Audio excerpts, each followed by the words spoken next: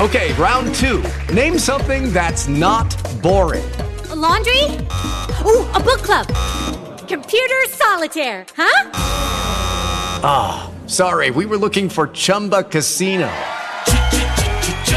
That's right, ChumbaCasino.com has over 100 casino-style games. Join today and play for free for your chance to redeem some serious prizes. ChumbaCasino.com. No purchase necessary. Void where prohibited by law. 18 plus. Terms and conditions apply. See website for details. Hello, everybody. This is Marshall Poe. I'm the editor of the New Books Network, and I'd like to tell you that we have a new and improved website. It has two new features that we think you'll love. One of them is a vastly improved search engine, so that when you type in keywords, you'll get a bunch of episodes really quick. The other is the ability to create a listener account. And in that listener account, you can save episodes for later listening. So you can create a kind of listening list. We think these features are neat and we think you'll enjoy them. Please visit the site today. What does it mean to be modern? And what is modernity anyway? I'm Ryan McDermott, host of Genealogies of Modernity, and I'm here to tell you that it's complicated.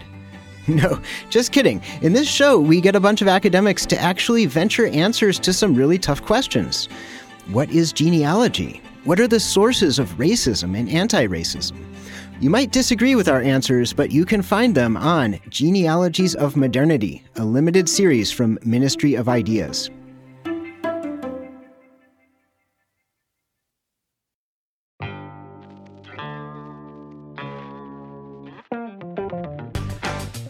Welcome to New Books in Critical Theory. On this episode, I'm talking to Dr. Polina Kroik about her new book, Cultural Production and the Politics of Women's Work in American Literature and Film, which was published this year. So welcome to the podcast. Thank you. It's great to be here.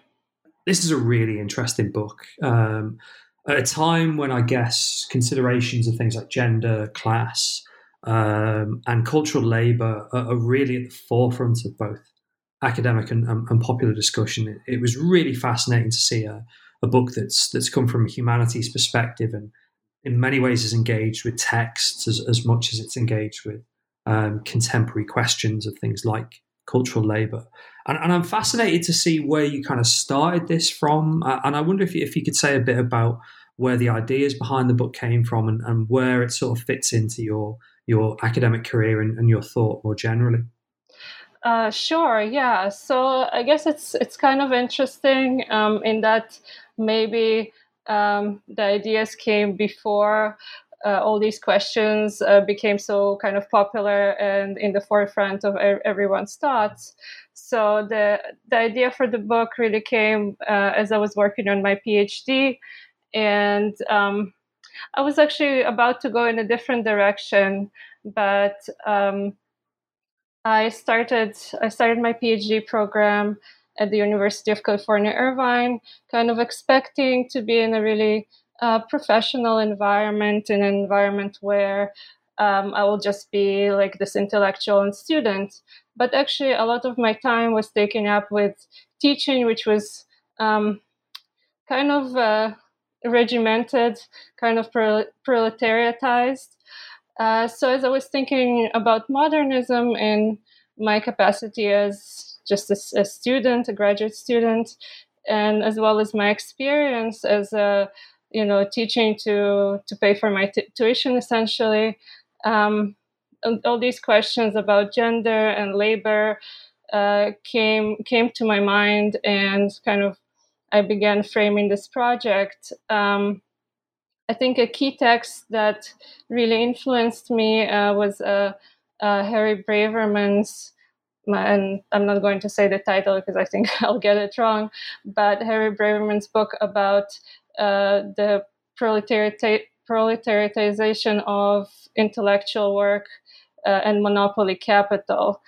So as I was looking at the rise of modernism in the 1920s, and at the same time, at this mass entrance of women into white-collar professions, it really struck me that there had to be some kind of a connection, if not a correlation, but there had to be some kind of influence between these two processes. So that was really part of it.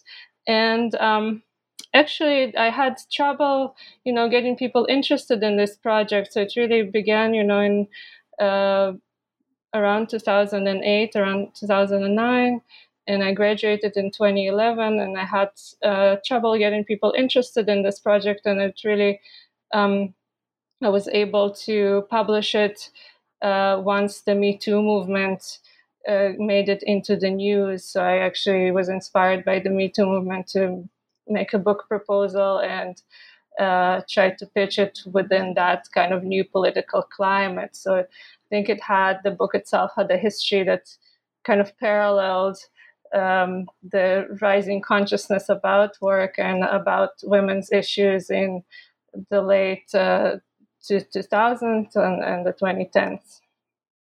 Yeah, and you can see that actually with where the book starts, I guess, because the book begins with a consideration of, I guess, the kind of the figure or the idea of the secretary, and in particular one secretary, which might be familiar to listeners, Peggy in Mad Men, who has this kind of arc of, in some ways, telling what we might think of as a kind of liberal story of the transformation of gender roles in the office and in advertising or creative industries, but also you've got a kind of a critical take, I guess, on that story as well. And it'd be interesting to hear a little bit about, I guess, the kind of the changes of women's status in creative jobs before we start to think about how that comes up in terms of particular text.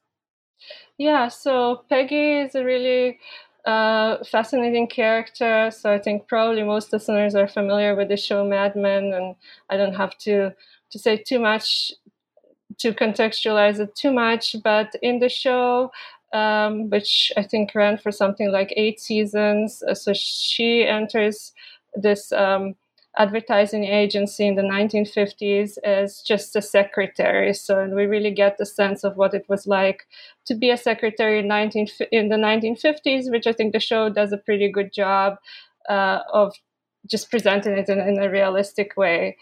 So she was really subservient to her boss, to Don Draper, and all she did was basically type memos, type whatever needed to be typing, and she brought coffee, and she really had the idea that she had to take care of him and also maybe be a sexual object as well, although in the first episode we see that she, unlike maybe other secretaries, she's not going to be that sexual object. And the way the show frames it is that she begins as a secretary, and then as the decade, so it's late 1950s, so we enter into the 60s, get into the early 70s towards the end of the show. So she moves up in the corporate ladder. She makes it into the ranks of the copywriters, who at the beginning of the show are just all male, and eventually she becomes an executive. So the show ends with Peggy essentially taking Don Draper's chair and taking that stereotypically masculine patriarchal role that Don Draper had at the beginning of the show. So the show's argument is that as we transition from Fordism, from the early part of the 20th century, to neoliberalism, maybe at the beginning of neoliberalism, gender roles in the workplace changed dramatically. And we'll probably talk a little bit more about that later. But my kind of as an introduction to part of my argument is that I think the story is much more complex. So first of all, this figure of the secretary emerges much earlier. I think most of us are familiar with the secretary in the 1950s, but the secretary really emerges in the 19-teens, 1920s, that figure of the sexy secretary, or the secretary who's just there to serve her male boss. And I think the structure that emerges at the time is much more trenchant than what the show tries to show us. So I would say that even as women do take on these jobs and these roles that were traditionally male, there is still a structure in place where femininity in the workplace, or the kind of the women's natural role in the workplace, is in some sort of subservient position. So either a secretary, an assistant, and when I talk about the cultural fields, it could be an editor or a screenwriter. So any job where there isn't much autonomy and there isn't much decision-making power. So all these jobs are essentially feminized, and then once women do take on masculine jobs, or the jobs that used to be just occupied by men, they have to adapt to them, or they have to kind of act like men in certain ways. So I'm a bit critical of the story that the show tells about the transition from Fordism to neoliberalism or flexible accumulation. No, and I'm not that interested in these just theoretical debates about periodization within Marxism, but more in terms of how we view work today, and our awareness of the extent to which things have changed, and the extent to which some things have stayed the same since even the early 20th century. I mean, the other thing that layers onto this is the question of cultural hierarchy. So if we have, a kind of a history of work, or a history of capitalist modes of production, and a history of gender, we've also got a history of cultural hierarchies. And in particular, I guess, the opposition, tension between modernism and mass culture. And again, because you're writing about the turn of the 20th century through, I guess, till today, but also through to the 1960s as well, you've got the importance of how culture and cultural hierarchy changes. And it'd be interesting to hear a little bit about the role that modernism plays in the book, and that question of how cultural hierarchy interacts with work and gender. Yeah, so I think modernism changed cultural hierarchies in very significant ways. So in my view, before the rise of modernism, of course, there were cultural hierarchies, but they weren't as clearly defined in terms of the characteristics of the genre, I think, and also in terms of gender. So I go into that in more detail in chapter 2, where I look at Edith Wharton's trajectory from very early 20th century into the 1920s. So I think what happens with modernism, and I argue that it's at least in part a reaction to the feminization of clerical work and to just the entrance of women into kind of mind work, into work that involves some intellectual activity, is that modernism made high culture equivalent with this level of intellectual sophistication, and also it became involved with various institutions of legitimation. So if you think of maybe Henry James as a representative of high culture in the early 20th century, although I think he's already also part of that trend towards modernism. But he's not necessarily writing in a genre that might be different from authors that would be read more popularly. And there isn't a sense that he necessarily draws on something that would be taught at the university department. But when you get to T.S. Eliot and James Joyce, there's that really kind of scholarly component to the work. And I mean, I don't think that all of high culture is defined by that, but there is a significant layer of high culture that is. And maybe more importantly, what it established is this tie between actual institutions that are not the publishing industry, but are, I would say specifically the university, that both kind of provide the training and the stamp of legitimation for something to be considered high culture. So that kind of is a reaction both to really the explosion of mass culture and to the really the economic rewards, that's something that could be distributed widely in the 1920s garnered. But also just the presence, but just the fact that women could participate, that women who had a typewriter, who had maybe a high school or some college education, they could potentially become writers and could write something that maybe in the 19th century could have been considered high culture. So modernism raises that bar so that a woman with a typewriter, and especially a woman who has to rely on very demanding work of being a secretary or one of those jobs, is unlikely to write the next Ulysses. And also in another way, as audiences, these types of works really, I think, tended to exclude women as audiences if women didn't have that very high level of education, and also kind of this like the training of the taste to be able to appreciate maybe the most experimental and the most challenging works that were produced at the time. I mean, there's lots and lots of examples in the book of how these historical processes and aesthetic struggles play out, and maybe we'll kind of dip in to several of them. But just as you were talking, it struck me that the second chapter, which discusses Edith Wharton's work, is a really good example of the development of both the idea of kind of writing or being an author as a profession that has a particular gendered character, and modernist and mass culture.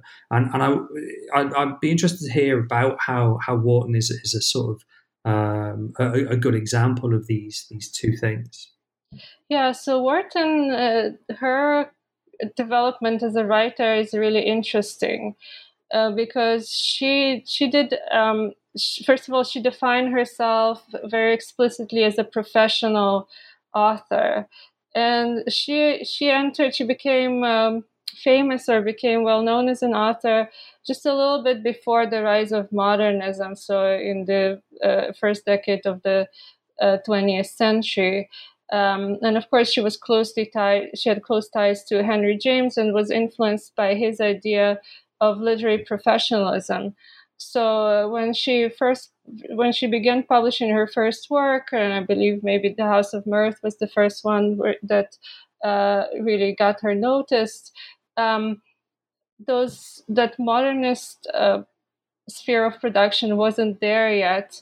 And so she saw herself as entering high culture by being published at what was then known as quality magazines, like Scribner's, and by just publishing her book and seeing it at the bookstore and having the approval of Henry James and a small circle of kind of literati, of critics. And she felt that she made it. She had become a writer. She was a professional. She had this view of her career in the modern sense of kind of a trajectory of development and of an accumulation of work. But then something happened, and I think what happened for her is first that for various reasons she felt like she had to publish more and more for money. So it's not like she was poor, but she wanted to maintain this aristocratic lifestyle, and so a lot of her work became published, and maybe even almost from the very beginning, it was published in these women's magazines that paid really, really well. So I think maybe contemporary equivalent might be like selling something as a TV show, where you got paid really, really well. You could live on this money. You can maintain a very good lifestyle. So, and then once she got into this structure of publishing with women's magazines, her work became identified with mass culture, And I think it also, in reality, it sometimes affected the quality of her work because she had to write pretty fast. She had to write in the serial form that would fit with the monthly or weekly magazine publication. And she watched modernism rise, and we could see that her initial reactions to modernism weren't negative. So, in fact, she adopted some elements that modernists also valued. So, for example, her work on architecture, rejection of the ornamental, that's very much in line with modernism. However, I think she saw that modernism really wasn't accepting her. Modernist critics, modernist authors weren't accepting her work as part of this new movement. She reacted fairly strongly, or I would say very strongly, in these late novels that I'm looking at, Hudson River Bracketed and The Gods Arrive. She reacted strongly against modernism, and we can see kind of these really ugly aspects of the late Edith Wharton, where there's also quite a bit of racism and there's also quite a bit of conservatism in relation to gender, where in these novels where modernism is satirized and a kind of older world of aesthetic and cultural values is being affirmed. I don't know about you, but I'm very busy and I don't have a lot of time to cook. That's why I subscribe to Factor. Eating better is easy with Factor's delicious, ready-to-eat meals. Every fresh, never frozen meal is chef-crafted, dietitian approved, and ready to go in just 2 minutes. You'll have over 35 different options to choose from every week, including Calorie Smart, Protein Plus, and Keto. These are 2-minute meals. Factor meals are ready to eat and heat, so there's no prepping, cooking, or cleanup needed. They're flexible for your schedule. Get as much or as little as you need by choosing your meals every week. Factor is the perfect solution if you're looking for fast, premium options with no cooking required. Sign up and save. We've done the math, and this is important. Factor is less expensive than takeout, and every meal is dietitian approved to be nutritious and delicious. Head to factormeals.com/NBN50 and use code NBN50 to get 50% off. That's code NBN50 at factormeals.com/NBN50 to get 50% off. I mean, you mentioned race and racism, and I guess, kind of Wharton's slightly kind of standoffish relationship with modernism. And later on in the book, you consider how questions of race play out in Nella Larsen's work. Because she was very much, subject to the intersection of not just gender and class exclusions, but also race exclusions from the sort of emerging, what you might think of as, I guess, American consumer society. And how do the two of them sort of, how are they sort of similar and different? How are their examples kind of differentiated by that racial line? Yeah, so I haven't actually thought about comparing between them, so that's a very interesting question. But I'll start with just Nella Larsen as really an important example of how Black women's experiences and their narrative is quite different from the main narrative of the book, which does focus on white women's experiences. So for Black women, the feminization of clerical work didn't really have that much of an effect on their economic status, on their social and sexual roles, because that work was largely not available to them. So white offices began to rely on women partly to exclude Black men. So obviously they also largely did not hire Black women, except maybe for something that's like a very much of a backroom type of job where Black women wouldn't be seen. But clerical work wasn't widely available to Black women. What was available were a set of what was called professions, and they were in fact professions such as nursing, teaching, librarianship, but they were not like male professions where you could have some leisure time, you will be well paid, but they were very taxing professions. So Nella Larsen, in fact, and this is something that people don't always talk about, don't always know, is that before she became an author, she was a professional nurse, and she was really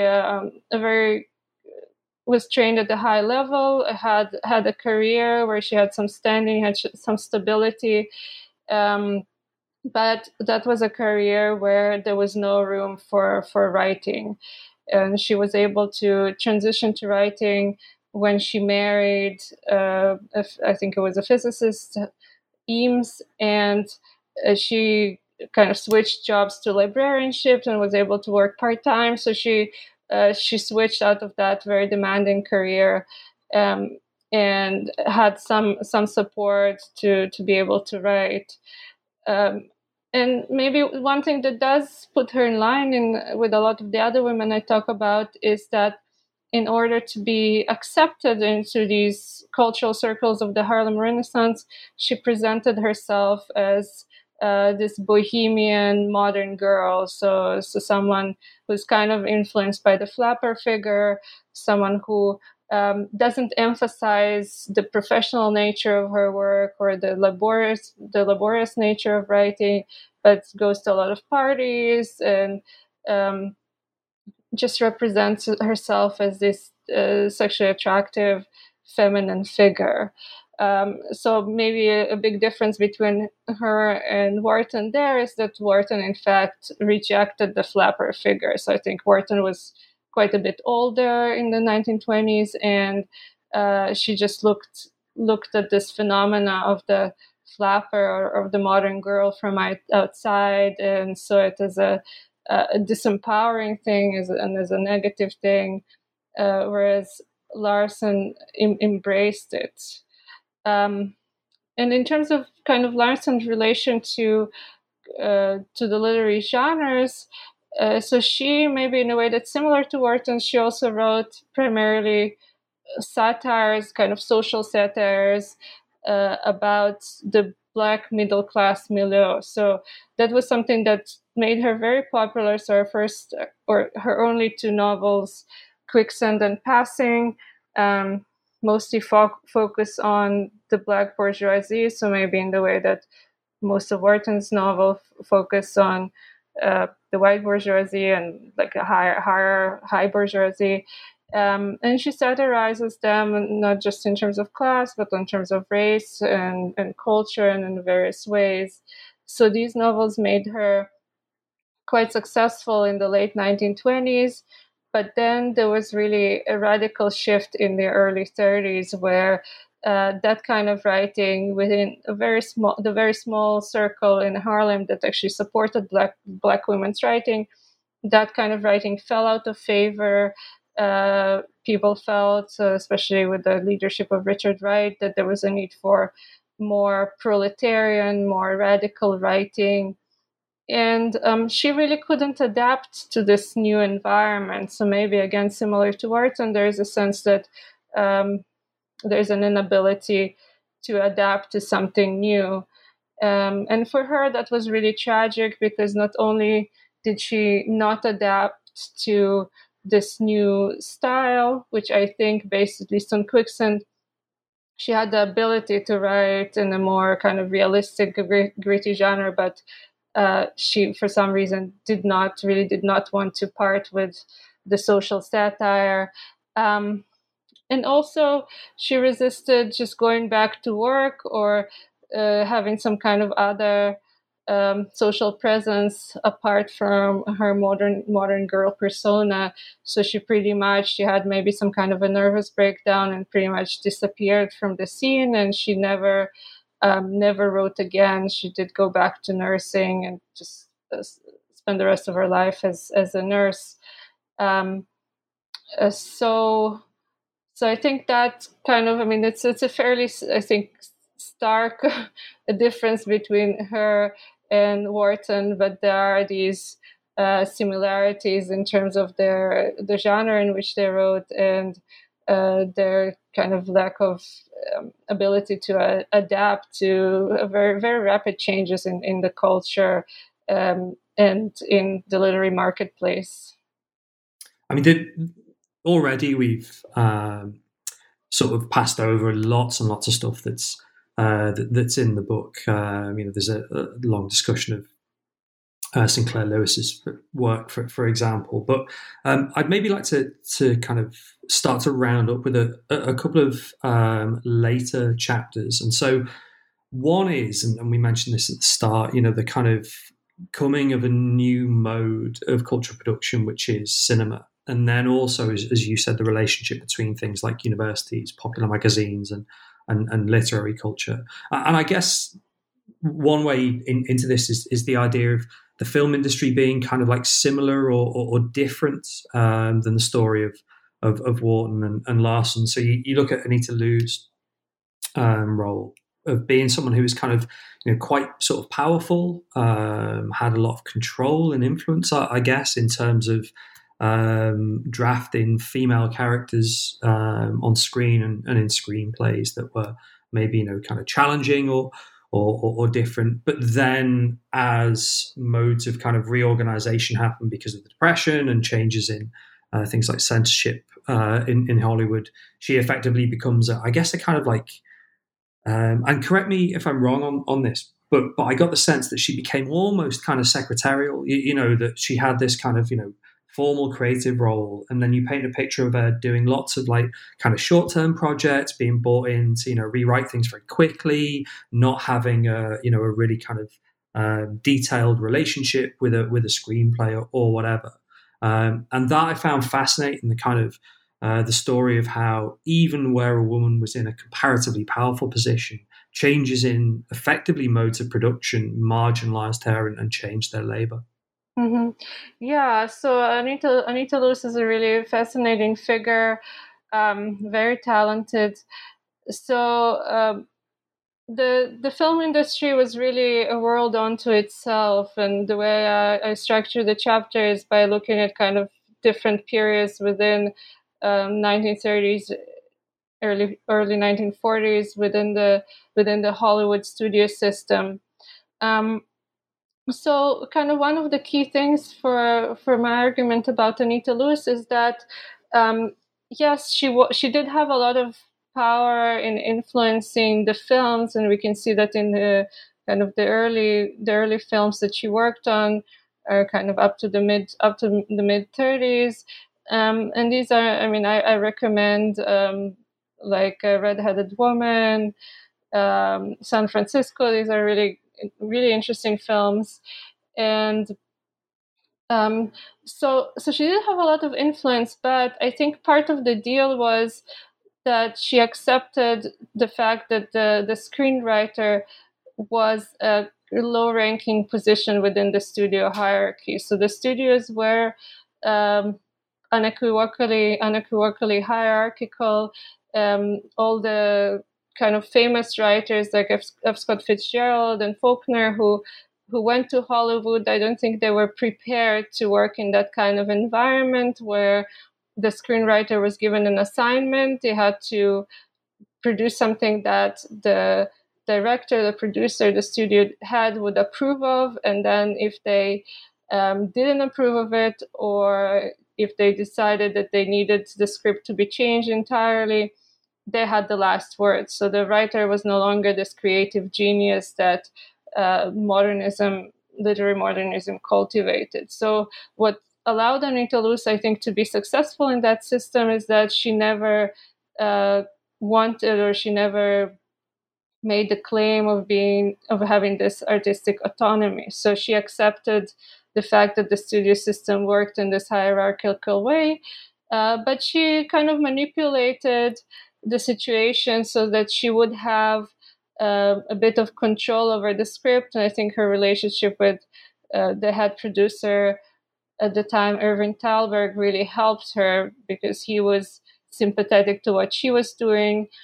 And so she was able to put in a bit of that subversive stuff without maybe the higher-ups even noticing it, or without them really caring enough to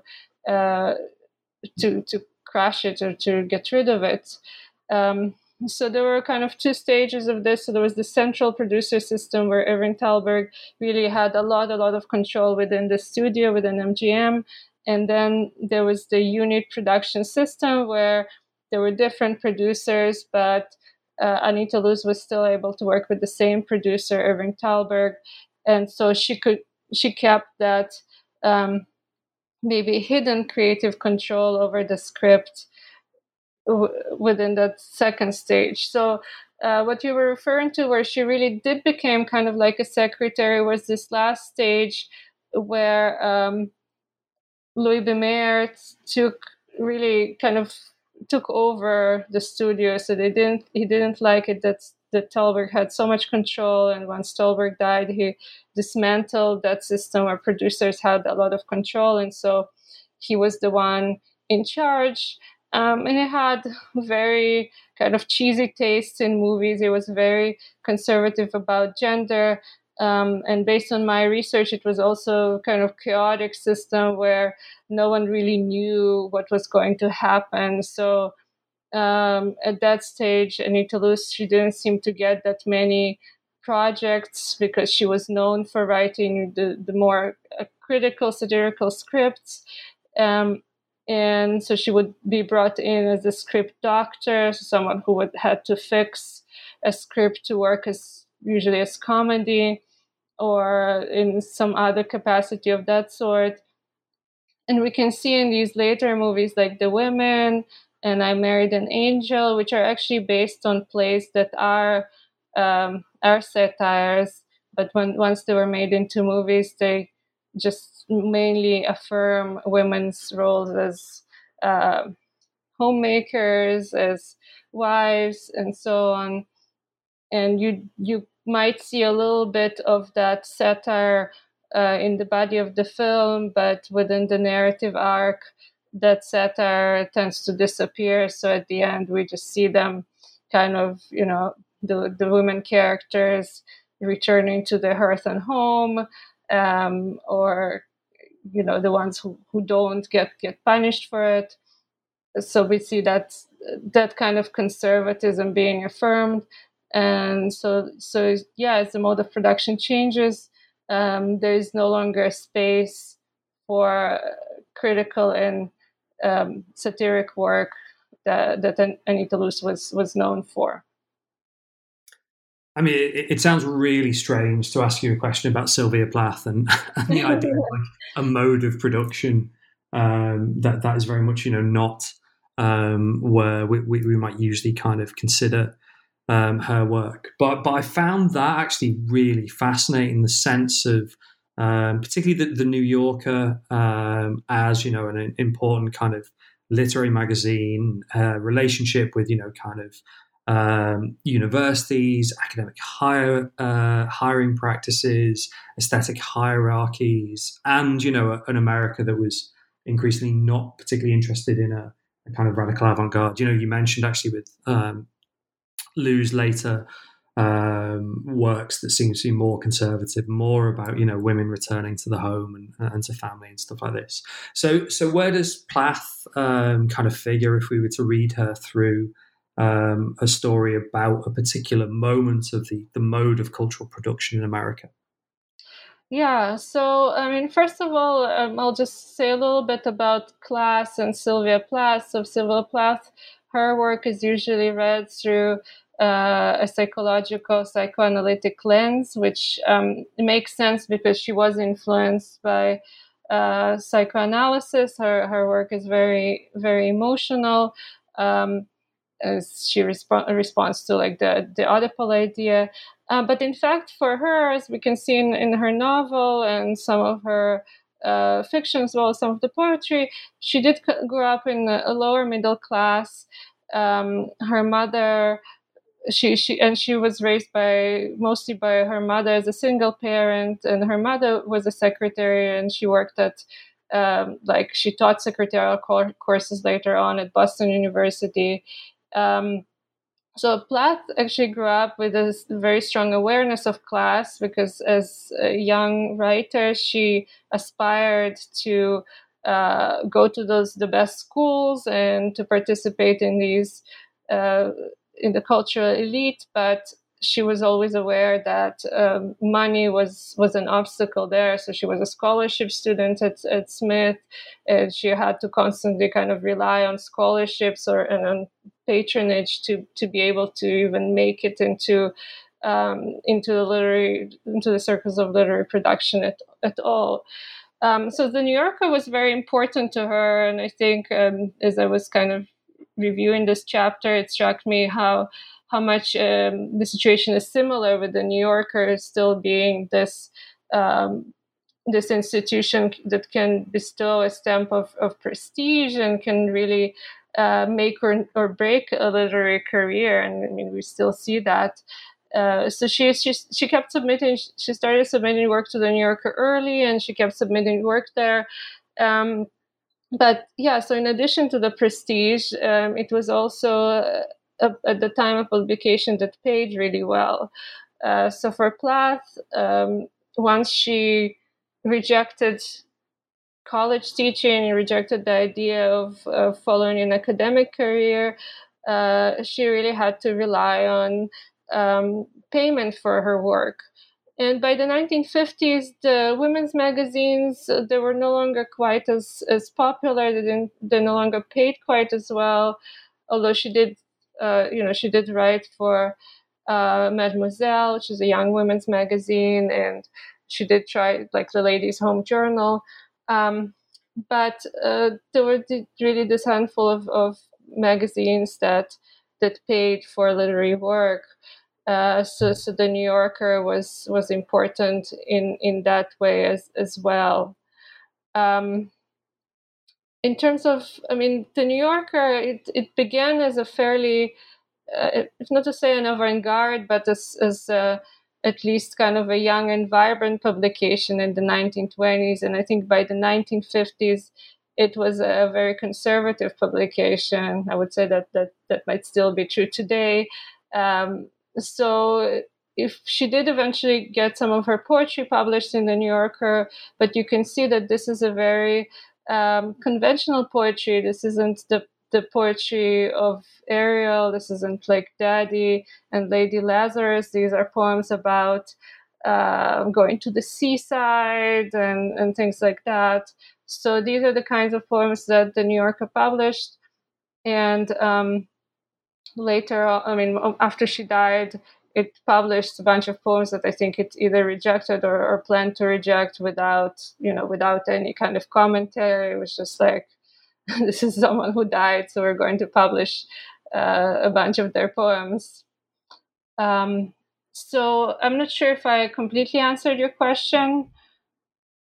No, that was really interesting. Particularly, I guess, I mean, talking about conservatism is always sort of difficult, isn't it, with literary institutions and thinking about them now. But I guess it returns us to something like Mad Men, actually, which, as you mentioned, has a seemingly kind of, empowering feminist take, but actually, is quite a conservative story, I guess. And you come back to Peggy in the conclusion to the book. But it struck me reading it that although, there's the kind of obvious problem of post-feminism, there's also quite an interesting question for the book about how you'd like it to be used, and I guess maybe where you'd like the book to relate to that contemporary interest in things like the gig economy, questions of gender in the contemporary creative economy.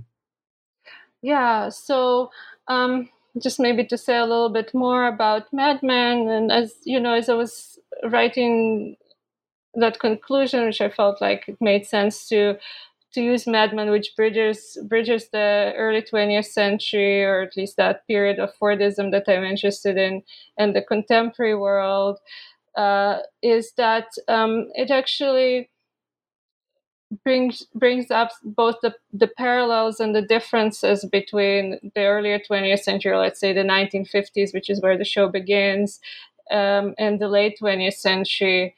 So we can still see, and that's probably why the show was successful, because I think that's something that was purely nostalgic, but kind of very distant, might not have had as much of a response. I think people related to the show partly because it also kind of reflected their own experiences.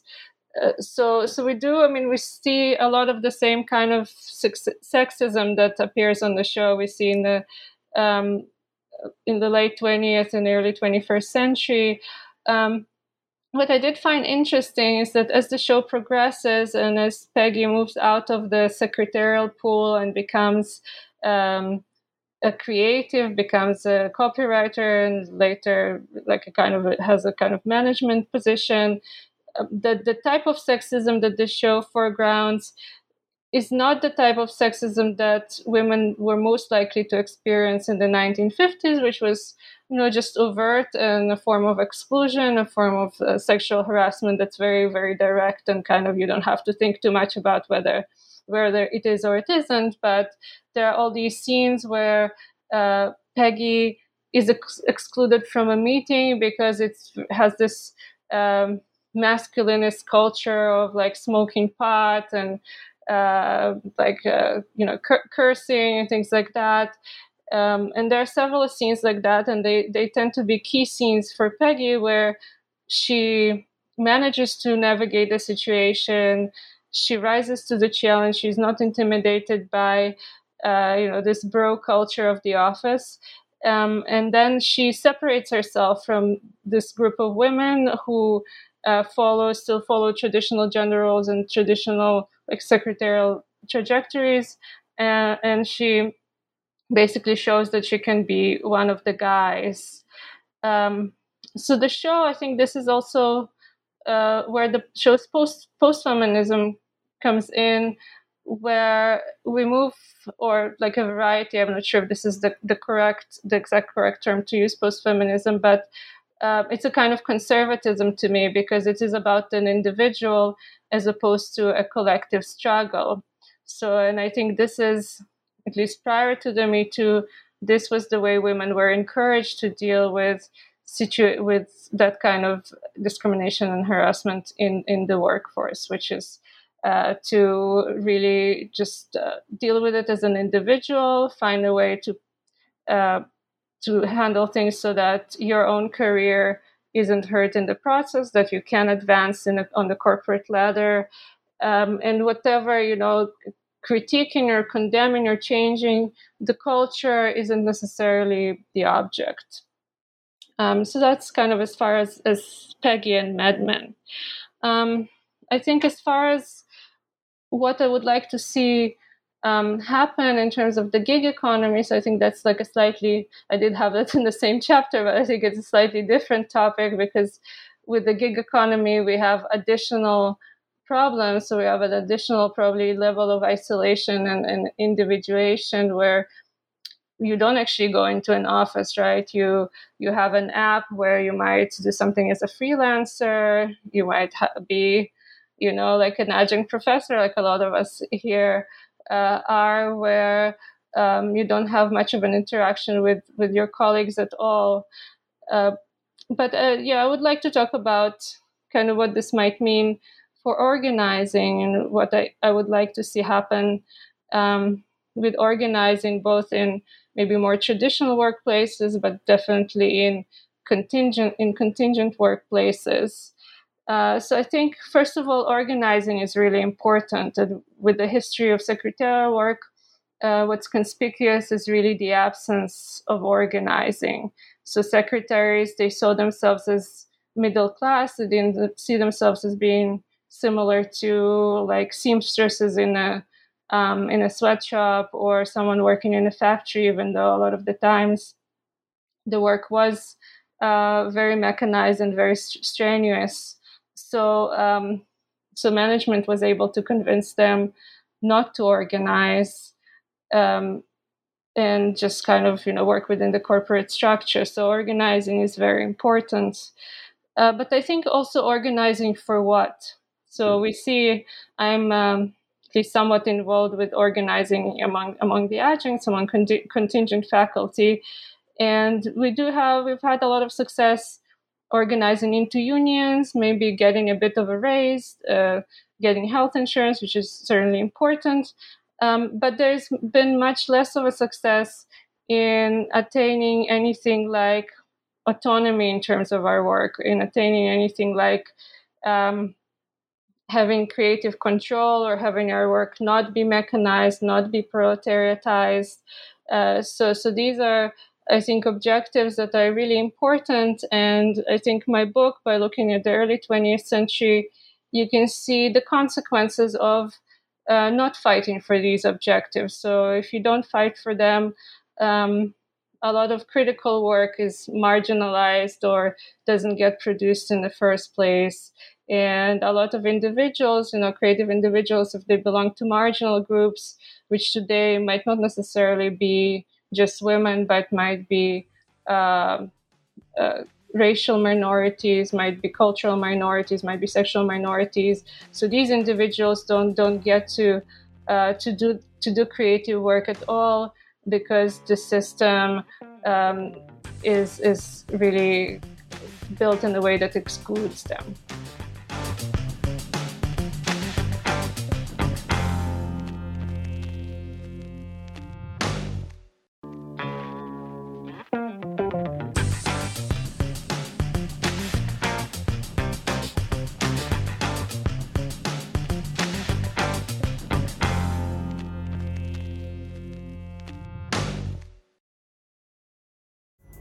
Pulling up to Mickey D's just for drinks? Oh yeah, that's me. Nothing extra, just perfection and a straw. Coming in hot for the coldest cups on the block. Because there are drinks. Then there are drinks from McDonald's.